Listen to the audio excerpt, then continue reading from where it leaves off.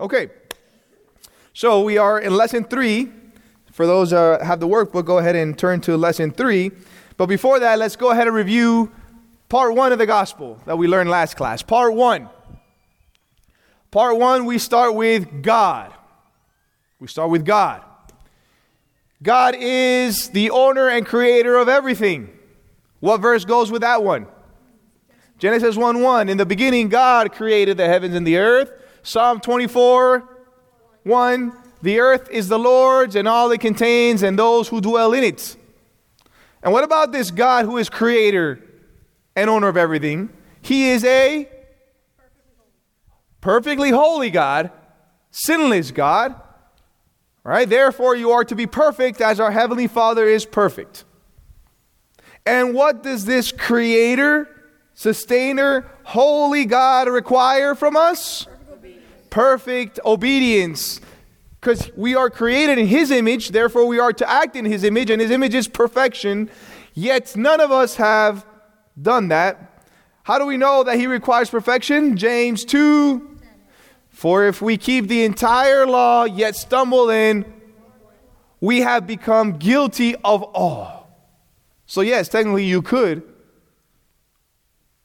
If you were holy, you would be in God's presence and you could be with Him forever. But the fact is that none of us are holy.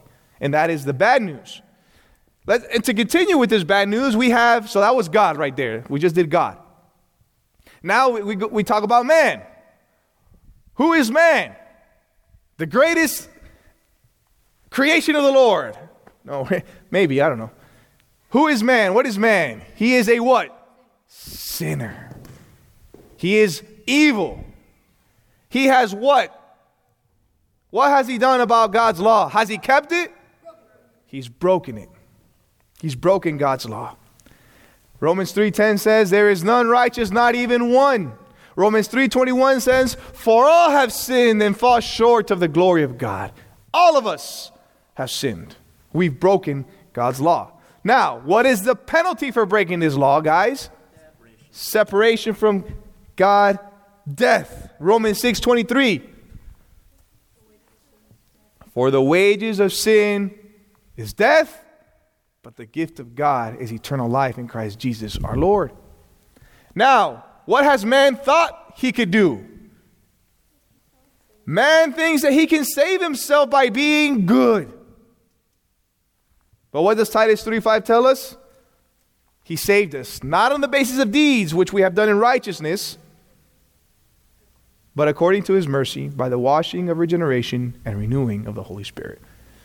That's where we left off last class. That is God and man. Today, we will learn the greatest news. This is the climax of the story. This is the climax of the gospel. This is the pinnacle of our salvation. This is the greatest news that we could ever hear, and it is Christ. And that is who we will learn about today in the gospel presentation. Keep on remembering to pray for those who are on your list. Everyone should have started with at least 3 unbelievers in their mind, family, relatives, neighbors, friends. And you just pray for their salvation. Pray that when you do preach the gospel to them, that the Lord can use that and open their eyes. Now, does that mean it's going to guarantee them that they're going to come to Christ? No. But it means that you were faithful to obey God and His command. And God is faithful in His time, in His perfect timing, He will save those who are His. Do we save? Are we called to save anybody? No. He saves. We're just called to obey. And guys, this is great. I told you, I learned evangelism through something called Evangelism Explosive. And this was like, you would have to go out to the streets and you would have to make sure, like, you would have to seal the deal is what we called it, right? Because at the end of each Tuesday night outing, we would have like reports and in front of the whole church, right? So how many souls did you save? How many souls did you save? So it was like a competition of how many souls how many people I can get to say that prayer. And we're going to talk about that prayer in a second. Thinking that I could save, thinking that I could be an instrument in God's, I I am an instrument, but thinking that because I was pushing for that prayer, that's how they got saved. And it's not like that. God is the one that saves in his timing through the power of the Holy Spirit, through the miracle of the Holy Spirit, not us. So it's easy. You don't have to seal the deal. You don't have to tell anybody you want to pray real quick. Let's bow your heads in front of everyone that's here looking at us. You don't have to do all that. You don't. You just trust in God and he will save. All right. So let's start with Christ.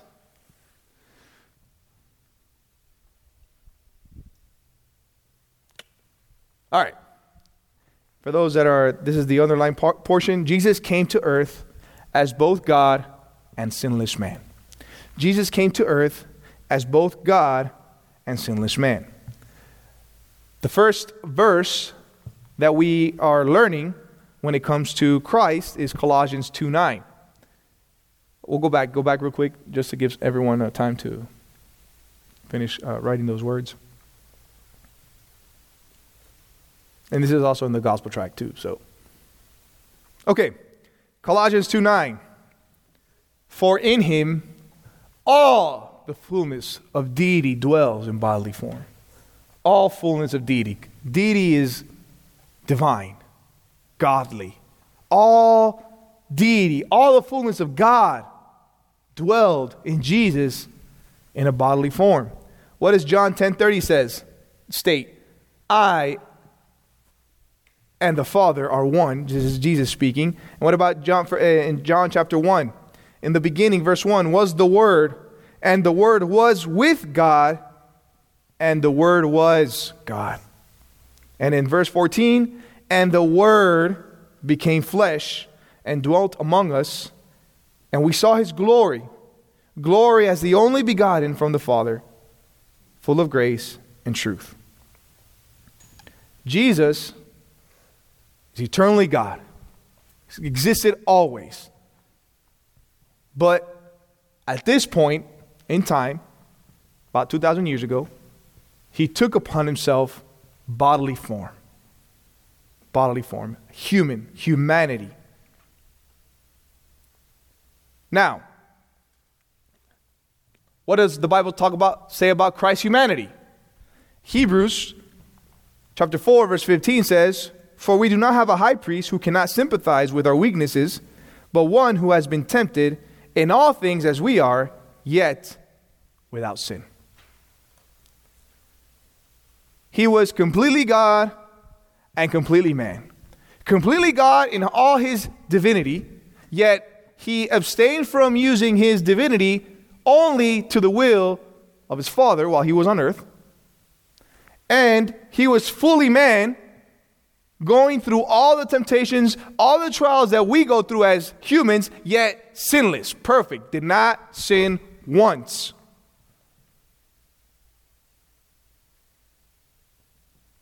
Why is this important? Because this is the Jesus of the Bible. God and man.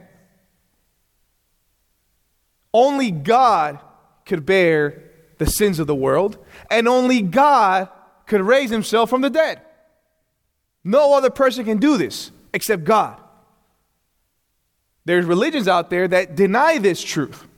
The Mormons, Jehovah's Witnesses, they do not believe that God was 100% God or a man. And there's some even Christian sect, false teaching that appear today that said, no, Jesus wasn't 100% God and 100% man at the same time.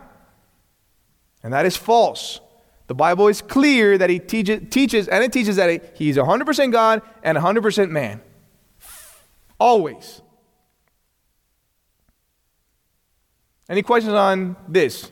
And again, theologically speaking, this is called the hypostatic union. This is a core belief as a Christian. You need to know that Christ was 100% God and 100% man. Pastors that don't teach that, you can consider them false teachers. That's why the book of Colossae is written. All right? The church in Colossae and Colossians. That's why the whole book was going against people who were saying that Christ wasn't sufficient. No, he is sufficient and superior. Okay? Next point that we want to reference when we preach the gospel to others. Not only is Christ God and man, but Jesus died on the cross to pay sin's penalty and to restore us to a relationship with God.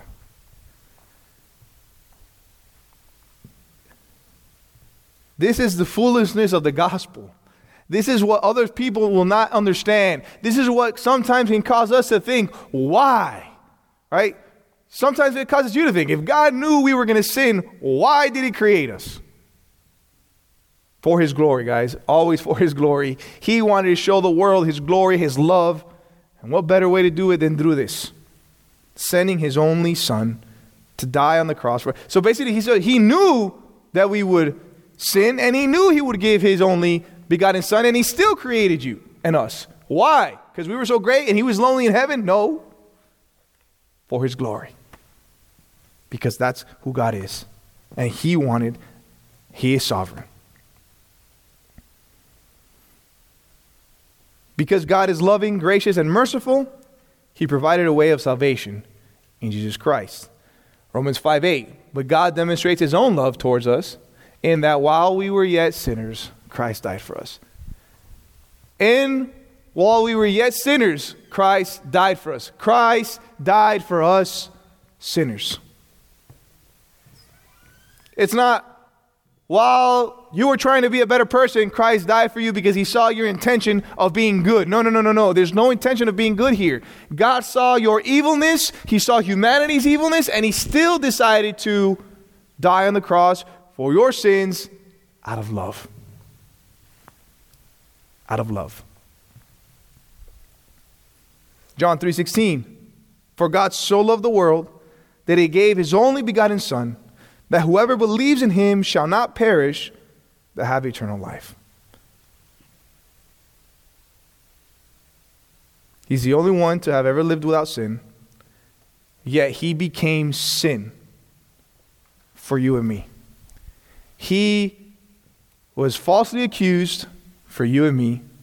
He died a death, an innocent death, because he was not guilty of any murder, anything. And he did it for you and for me. He became sin for you and for me to show his love towards us. Not again, don't think of yourself so special. Not because of you, but because of him. Always it goes back to him. 2 Corinthians 5:21 is another one that you have to memorize when it comes to Jesus died on the cross to pay sin's penalty and to restore us to a relationship with God. He made him who knew no sin to be sin on our behalf so that we might become the righteousness of God in him. See, the sinless God-man was treated as a sinner. That he wasn't, but he was treated like one. And he took the penalty of that sin for you and for me. And he did so for all those who would repent and believe in him. What is a result of this amazing truth? We have God's righteousness. We have his perfect life. We have his forgiveness. So when Christ looks at you, guess who he sees?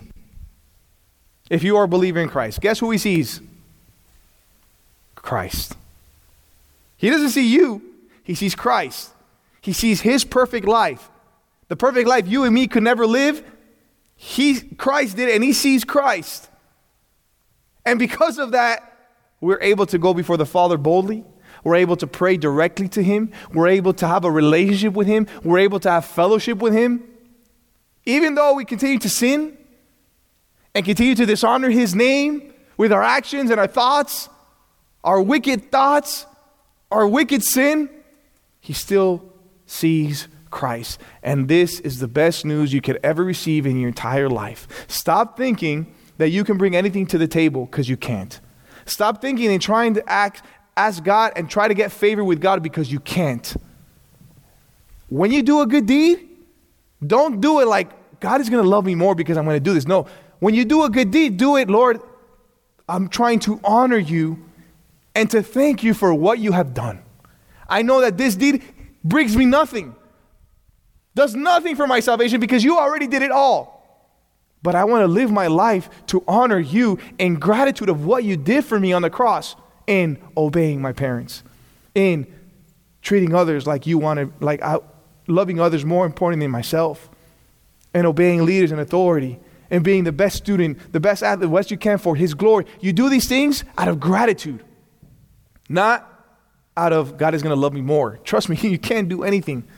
Nothing, you can't do anything for God to love you more or less. And that's the beauty of His love. In our highs, in our lows, He is the same, and He loves you the same. Now, does that mean that you're going to suffer consequences? Of course you are. Bad decisions are going to lead you bad consequences. But if you are in Christ, it won't touch your salvation because you can't lose it. Once you're His, you're His, you're His forever.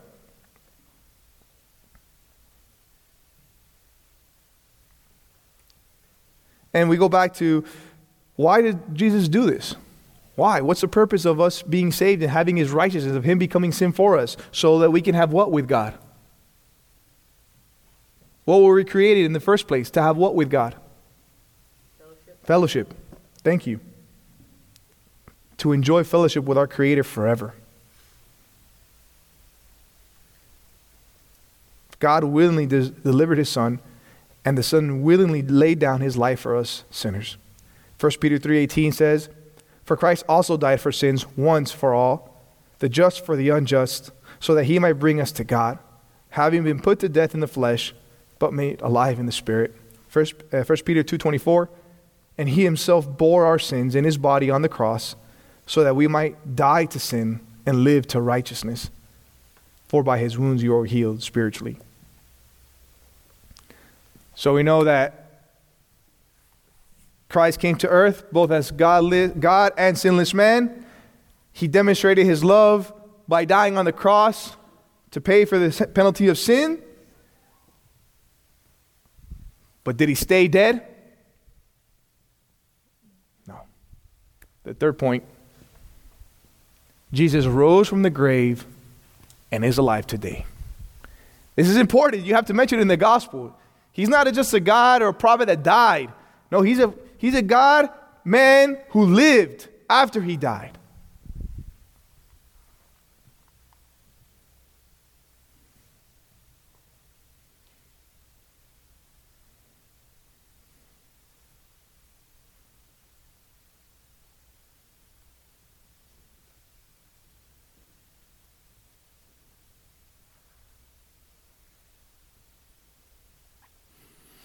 Where did He go when He rose from the dead?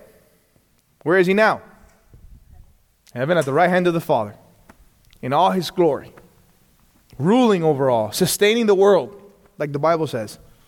Every molecule is sustained by Christ. 1 Corinthians 15:3-4 says, For I delivered to you as of first importance what I also received, that Christ died for our sins according to the Scriptures, and that He was buried, and that He was raised on the third day according to the Scriptures.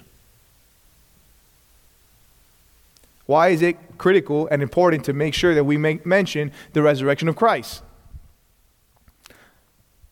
Because the resurrection of Christ is proof to all men that the sacrifice was sufficient to provide salvation. The Father was pleased with the sacrifice of His Son, therefore He raised Him from the dead. And He is alive today. And guess what? What does the resurrection also say? Well, everything that Jesus said was also true. Because He said, I will die on the third day and I will come back from the dead. So that was truth. That happened. So then everything else that Jesus said is also truth because of the resurrection. The Old Testament is validated. The future New Testament is validated when He said that the Holy Spirit will be your helper and He will help you remember the things that you have seen and write down. The New Testament, that is why the resurrection is important. His resurrection is identified as the means of the believer's rebirth unto a living hope. 1 Peter 1:3 says, Blessed be the God and Father of our Lord Jesus Christ, who according to His great mercy has caused us to be born again to a living hope through the resurrection of Jesus Christ from the dead. You have hope, living hope, because of Christ's resurrection. He is not a dead God, He is a living God. And those who have placed their faith only in him will see him and will be with him in eternity forever. That is Christ. So we went over God, we went over man, now we just finished Christ. Any questions on Christ? Came to earth as a God and sinless man, demonstrated God's love by dying on the cross for our sins, rose from the grave on the third day. And then the verses that go in under each main point. Now, the final point, the final portion of the gospel presentation. What do you got to do now? As a sinner, what do you have to do? You must repent and believe. You must repent and believe.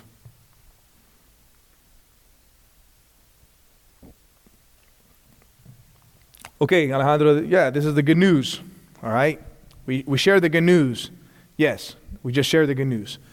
So what happens now? How does this person actually be saved? How can they be saved?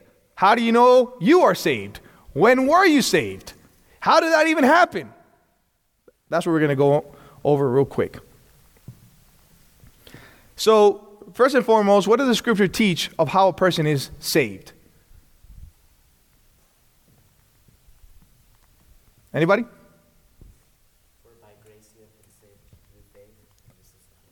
Yes, but how? Like, literally, how does somebody go from death to life? Like, literally, that transformation. How does that happen? The Holy Spirit. The Holy Spirit, yes. You have to be born again. Born again, yes. John chapter 3, Nicodemus, right? What do I have to do? You have to be born again. Do I have to go inside my mom's belly again? No. Born again by what? By the washing and renewing of the Holy Spirit. So you kind of like push the Holy Spirit towards somebody and that's how they're saved? You have like this force? So that's how they'll know that they're going to be saved? No, that's not how it works. You preach the gospel, right? You preach all this message, this great news, and the Holy Spirit uses that as a means to then work in the person's life and regenerate their heart and give them a heart, and not a stone heart, but now a heart of flesh. And miraculously, he takes somebody who is dead and brings them back to life. But guess what? You don't do any of that. Praise the Lord. We don't. We just preach the gospel. The Holy Spirit does that. But at the same time, it does teach that man is responsible for what? For responding to this truth. He's responsible for responding to this truth. So how do we respond? Well, how does Jesus begin his ministry in Mark 1:15? You can go back. The time is fulfilled and the kingdom of God is at hand. Repent and believe in the gospel. Repent and believe in the gospel. It is important that we use biblical terminology when we use and we talk about faith. Believe. Stay away from saying, accept Jesus in your heart or receive him in your heart. There is no sinner's prayer in the Bible, guys. Maybe some of us were saved through the sinner's prayer, yes. But it's not the sinner's prayer that saved you. It's what you're praying to God that saved you. But the fact that you accept Jesus in your heart or that you receive Jesus in your heart, it's not biblical, okay? These are the references where they get it from. John 1:12. But as many as received him, to them he gave the right to become children of God, even to those who believe in his name. The Greek word here for receive in John 1:12 means to acknowledge his claims. Place faith in him and thereby yield allegiance to them. So the receive in the Greek is acknowledge what's going on here. Acknowledge the fact that you can't save yourself. Acknowledge the fact that he can only save you. And you acknowledge that you can only put your faith only in him for salvation. Therefore, you don't receive anything. You acknowledge who he is and what he's done. And the other verse of accepting you in my heart comes from Revelations 3:20. Behold, I stand at the door and knock, and if anyone hears my voice and opens the door, I will come to him and I will dine with him and he with me. Well, the context of this verse is a church. He's talking to the church in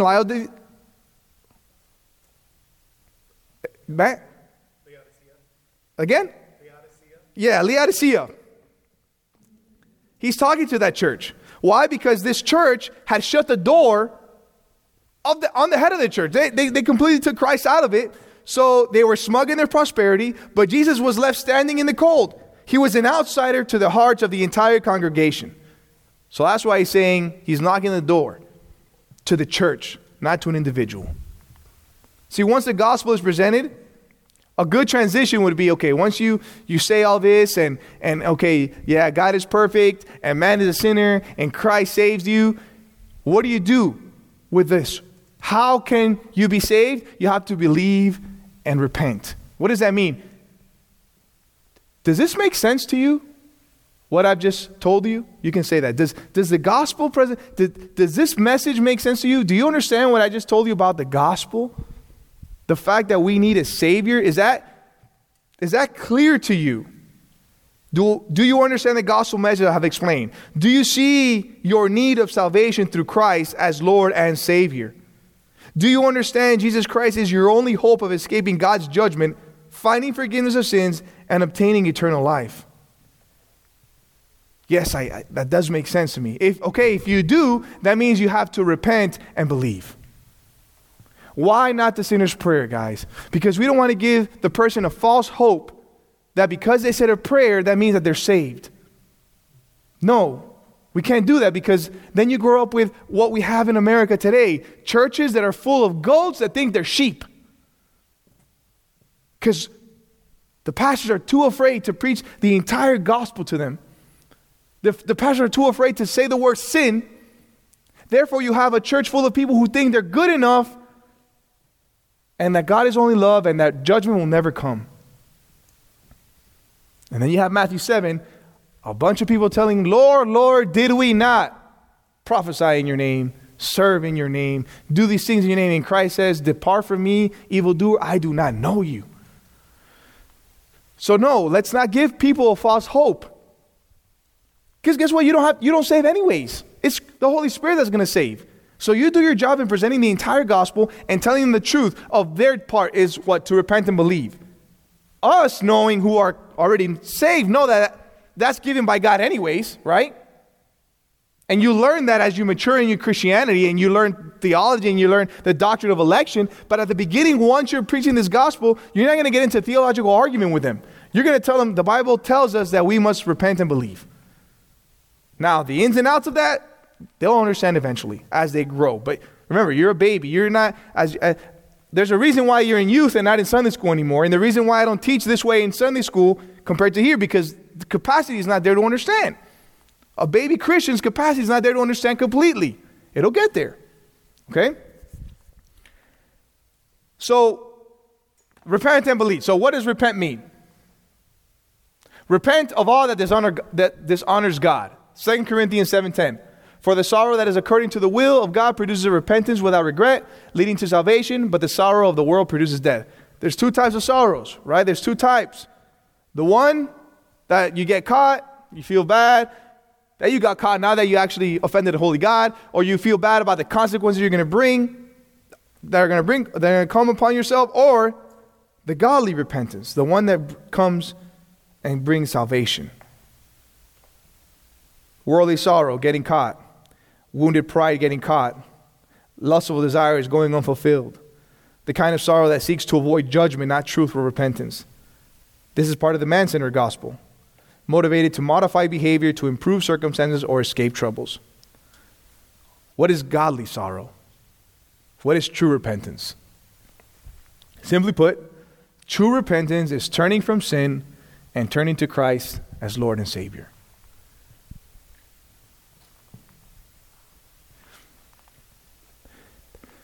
Theologically, there's a camp that believes that there's something that's called a carnal Christian. Have you heard that before?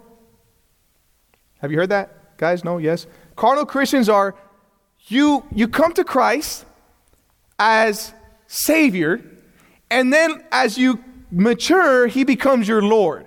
So You don't have to really change who you are when you come to Christ. Continue living with your boyfriend or girlfriend and doing things out of wedlock. Continue going and doing drugs and continue dressing in a certain way or behaving and listening to this kind of music. Continue saying bad words. You can do all of that. Eventually, you will become a mature Christian and the Lord Jesus will become your Lord. That's not true. The Bible says that when you come to Christ, He is Lord and Savior. You turn from your sin there and then. Everything. Why? Because He tells you to do so. Because if you are a believer in Christ, you have a new nature in Christ. The Holy Spirit indwells in you. And guys, even if you wanted to, you can't and you wouldn't be able to go back to that lifestyle. Because the Holy Spirit indwelling you won't let you. That's how you know you're a true Christian. When all of a sudden you started sinning, you were sinning in all these ways, and all of a sudden somebody came with the gospel, the Holy Spirit regenerated your heart, and all of a sudden what you used to do, you feel guilty about it, and you're like, why do I feel guilty of something that I used to do all the time?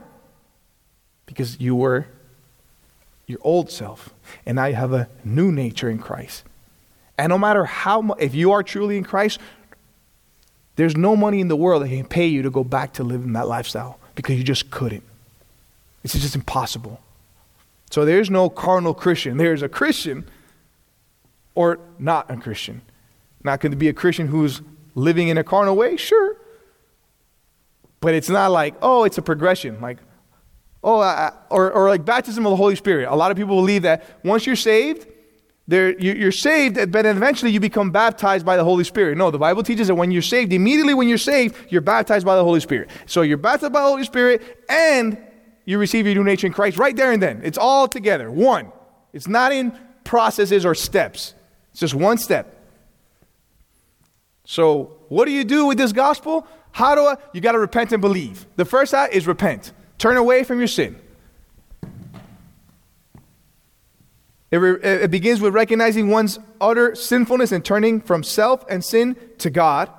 It requires a submission to the entire person of Christ, relinquishing your throne and accepting His. You know you have broken God's law, and you respond in obedience to Him in every area of your life. And that is why it's more than a prayer. That is why it's more than a prayer. It's not just, oh, I prayed a prayer. I'm good. I'm going to continue living the way I was, but I'm saved. I don't know if you have friends that way, or I know I have friends that they think they're saved because we were together in a third grade class and we walked the aisle and we accepted our Lord in Christ as Lord and Savior, and they're living in pure sin and in the worst capable of sin that you can think of in Miami. Oh yeah, I'm saved for sure. Why? Oh, I said a prayer when I was 7. He's my Lord and Savior.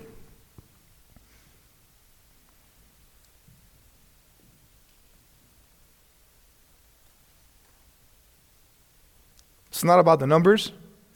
It's not about making sure you seal the deal. It's about the clarity of the message. Preach the gospel clear. Letting them know the costs. Count the costs of what it means to be a disciple of Christ. Isaiah 55, 6-7. Seek the Lord while He may be found. Call upon Him while He is near. Then the verse 7 is the one that you need to memorize. Let the wicked forsake his way, and the unrighteous man his thoughts. Look, actions and thoughts together. And let him return to the Lord. And what will the Lord do? He will have compassion on him and to our God, for He will abundantly pardon. Abundantly He will pardon you. He will have compassion over you, but you have to turn away from your sin. You can't be Lord of your life anymore. He has to be Lord. Is this difficult? Yes and no. It's difficult for the unbeliever because he wants to be God. That's why he wants to make his own way to God. But for the believer, what does the Bible say? That following His commandments is not burdensome. He is at will in your life He is working in your life both to will and to work for His own good pleasure. We're not alone in this Christian life. It is a free gift.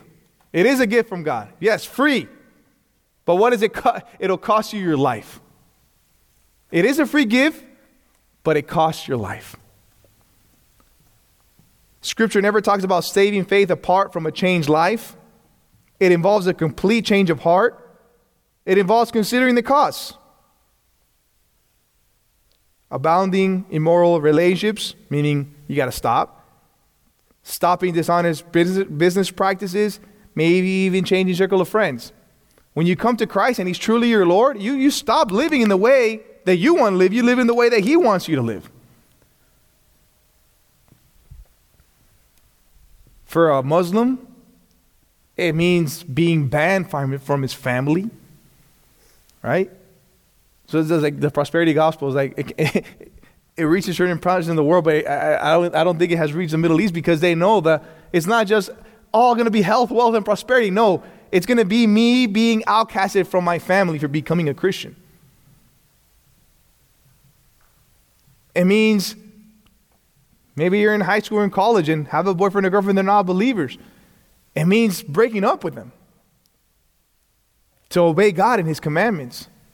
It means that if you were living a lifestyle of sin for your own pleasure and desires, whatever sexual lust, addiction, or whatever you're into, it means stopping that and turning away from that to God. Now, does that mean that all of that is going to get you to heaven? No. It just proves that He is your Lord. Luke 14:26-28 says, if anyone comes to me and does not hate his own father and mother and wife and children and brothers and sisters, yes, even his own life, he cannot be my disciple. Whoever does not carry his own cross and come after me cannot be my disciple. For which one of you, when he wants to build a tower, does not first sit down and calculate the cost to see if he has enough to complete it? Love for anyone else must not even come close to loving our God. And you know the example when He says, take up your cross and follow me. They knew what they were talking about. That's total death. There's no turning back when you have that cross on you. It's already established. You're done with. You know where you're going. You're going to die. You're going to the grave. But you take that cross and you keep on going.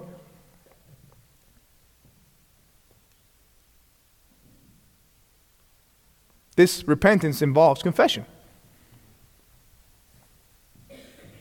Repentance involves confession of sin to God that results in forgiveness. There is a prayer that you say. It's not a scripted prayer. It's a prayer from your heart. Once you see who you are before the holy God, there's no other, and you hear the gospel of Jesus saving you, there's no other way to respond and say, Lord, I'm sorry for everything I've done. Please save me. Thank you for saving me. It comes out of your mouth. I like watching YouTube videos. I don't know if you do, on the way of the Master. When he comes to people randomly and he starts preaching the gospel to them, you want to pray to God? The person's like, what do I say? He's like, just what's in your heart. And every time it's like they start praying without a script, and the person says, save me. Save me because I can't. Thank you. And it's always crying because they understand the gift that they have from God. Seeking and pleading with God for forgiveness. Acts 8:22. Acts 8:22. Therefore repent of this wickedness of yours and pray the Lord that, if possible, the intention of your heart may be forgiven you. What does it mean to be forgiven? To be forgiven, to have complete purification from unrighteousness on the basis of Christ's righteousness freely imputed to us. This is when I tell you, when Christ sees you, when God sees you, He sees Christ. He sees His perfection, His life, not yours. The Christian life is marked by continual turning from sin and forgiveness granted by God. We're almost done. 1 John 1:9, if we confess our sins, He is faithful and righteous to forgive us our sins and to cleanse us from all unrighteousness. So you have to repent, and now you have to believe in Christ as Lord and Savior. believe in Christ as Lord and Savior. You have to repent and believe in Christ as Lord and Savior. Romans 10-9 says that if you confess with your mouth Jesus as Lord and believe in your heart that God raised him from the dead, you will be saved. There's some of you that are saved that never said the sinner's prayer. But in somewhere, somehow, this has come out of your mouth at one point without somebody scripting it to you. But there's many people who are unsaved who have said the sinner's prayer. Does that make sense?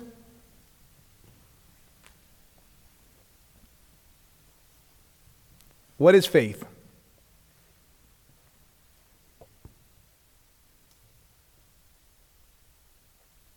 One more. Faith is the assurance of things hoped for, the conviction of things not seen. Hebrews 11:1. How is this faith demonstrated? How do you know that you're saved? So this is where it kind of comes together. Good works, they don't save you. No, they don't. So what's the point of them? They're evidence of your salvation. They're evidence of your salvation. Good works come from a new heart. Come from a regenerated heart. For those of you that are saved and can remember, you were in darkness, now you're in light. For some of you can't because you grew up in church your whole life, so it's kind of pinpoint when exactly you were saved. It's not about knowing when. It's about knowing why. Why? How do you know you're a Christian? Here's what we always tell you guys, right? We go to 1 John, test of eternal life. How do you know you're a Christian? Well, do you love reading the Word? Do you love praying? Do you love fellowshipping? Do you love serving? Do you love talking about Him? Not in perfection, but in going in that direction.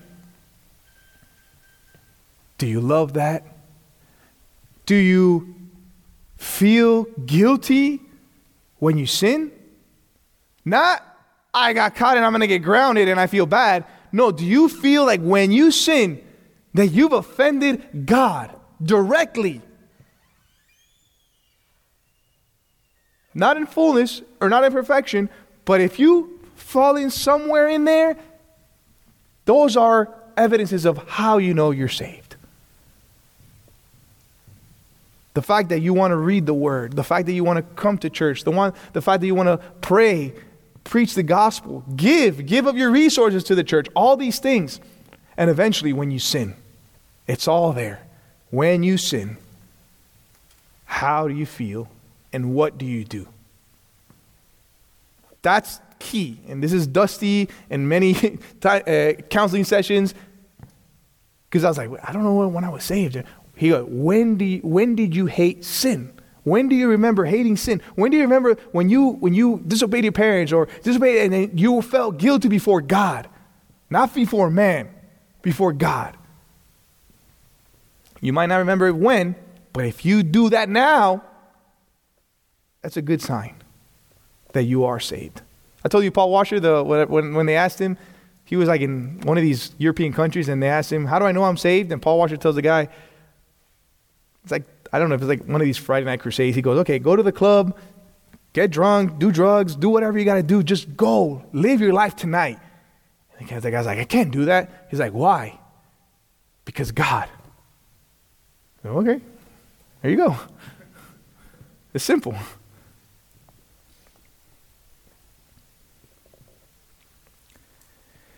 Faith is taking God at His word and obeying Him.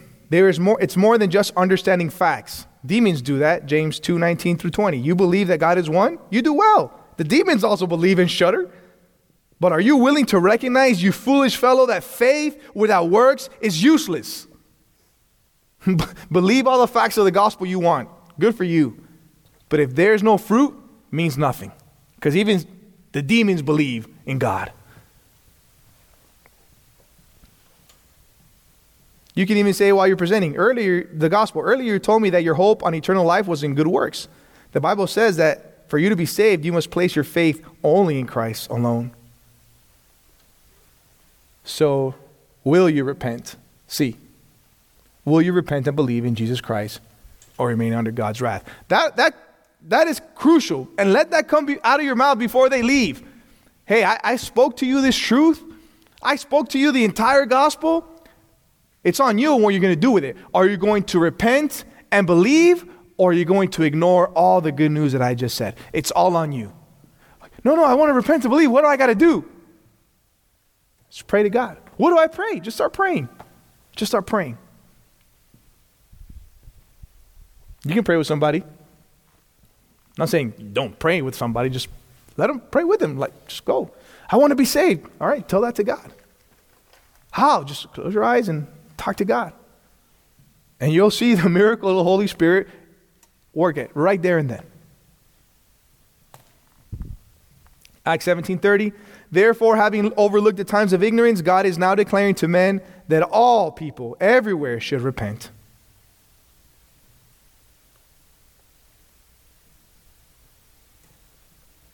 You can say, because you have heard the truth and because Christ is alive today, God invites and commands you now to turn from your rebellion to God. And number one, agree that you have disobeyed him and deserve judgment and that you cannot save yourself. And number two, go to God in prayer and ask him to forgive your sins and express your desire to repent. The act of praying does not save and is not the switch that activates salvation,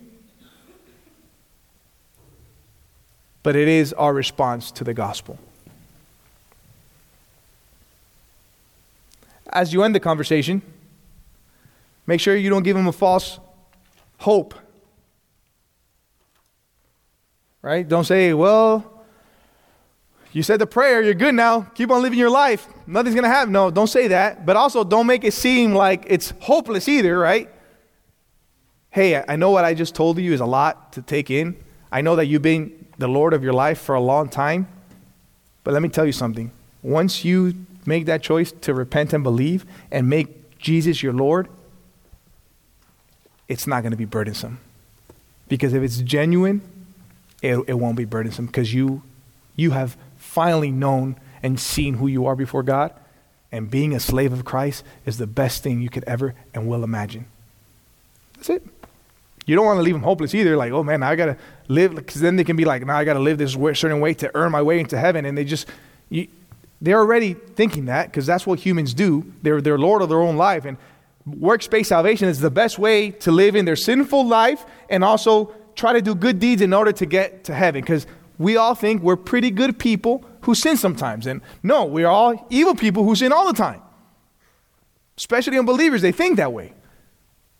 So you end the gospel with, hey, I know it's a lot, but it's the best. Being a slave of Christ is the best thing that's ever happened to me. I will never go back to living for myself. All I have is Christ. And take out your guitar and start singing. Oh, no, I'm just kidding.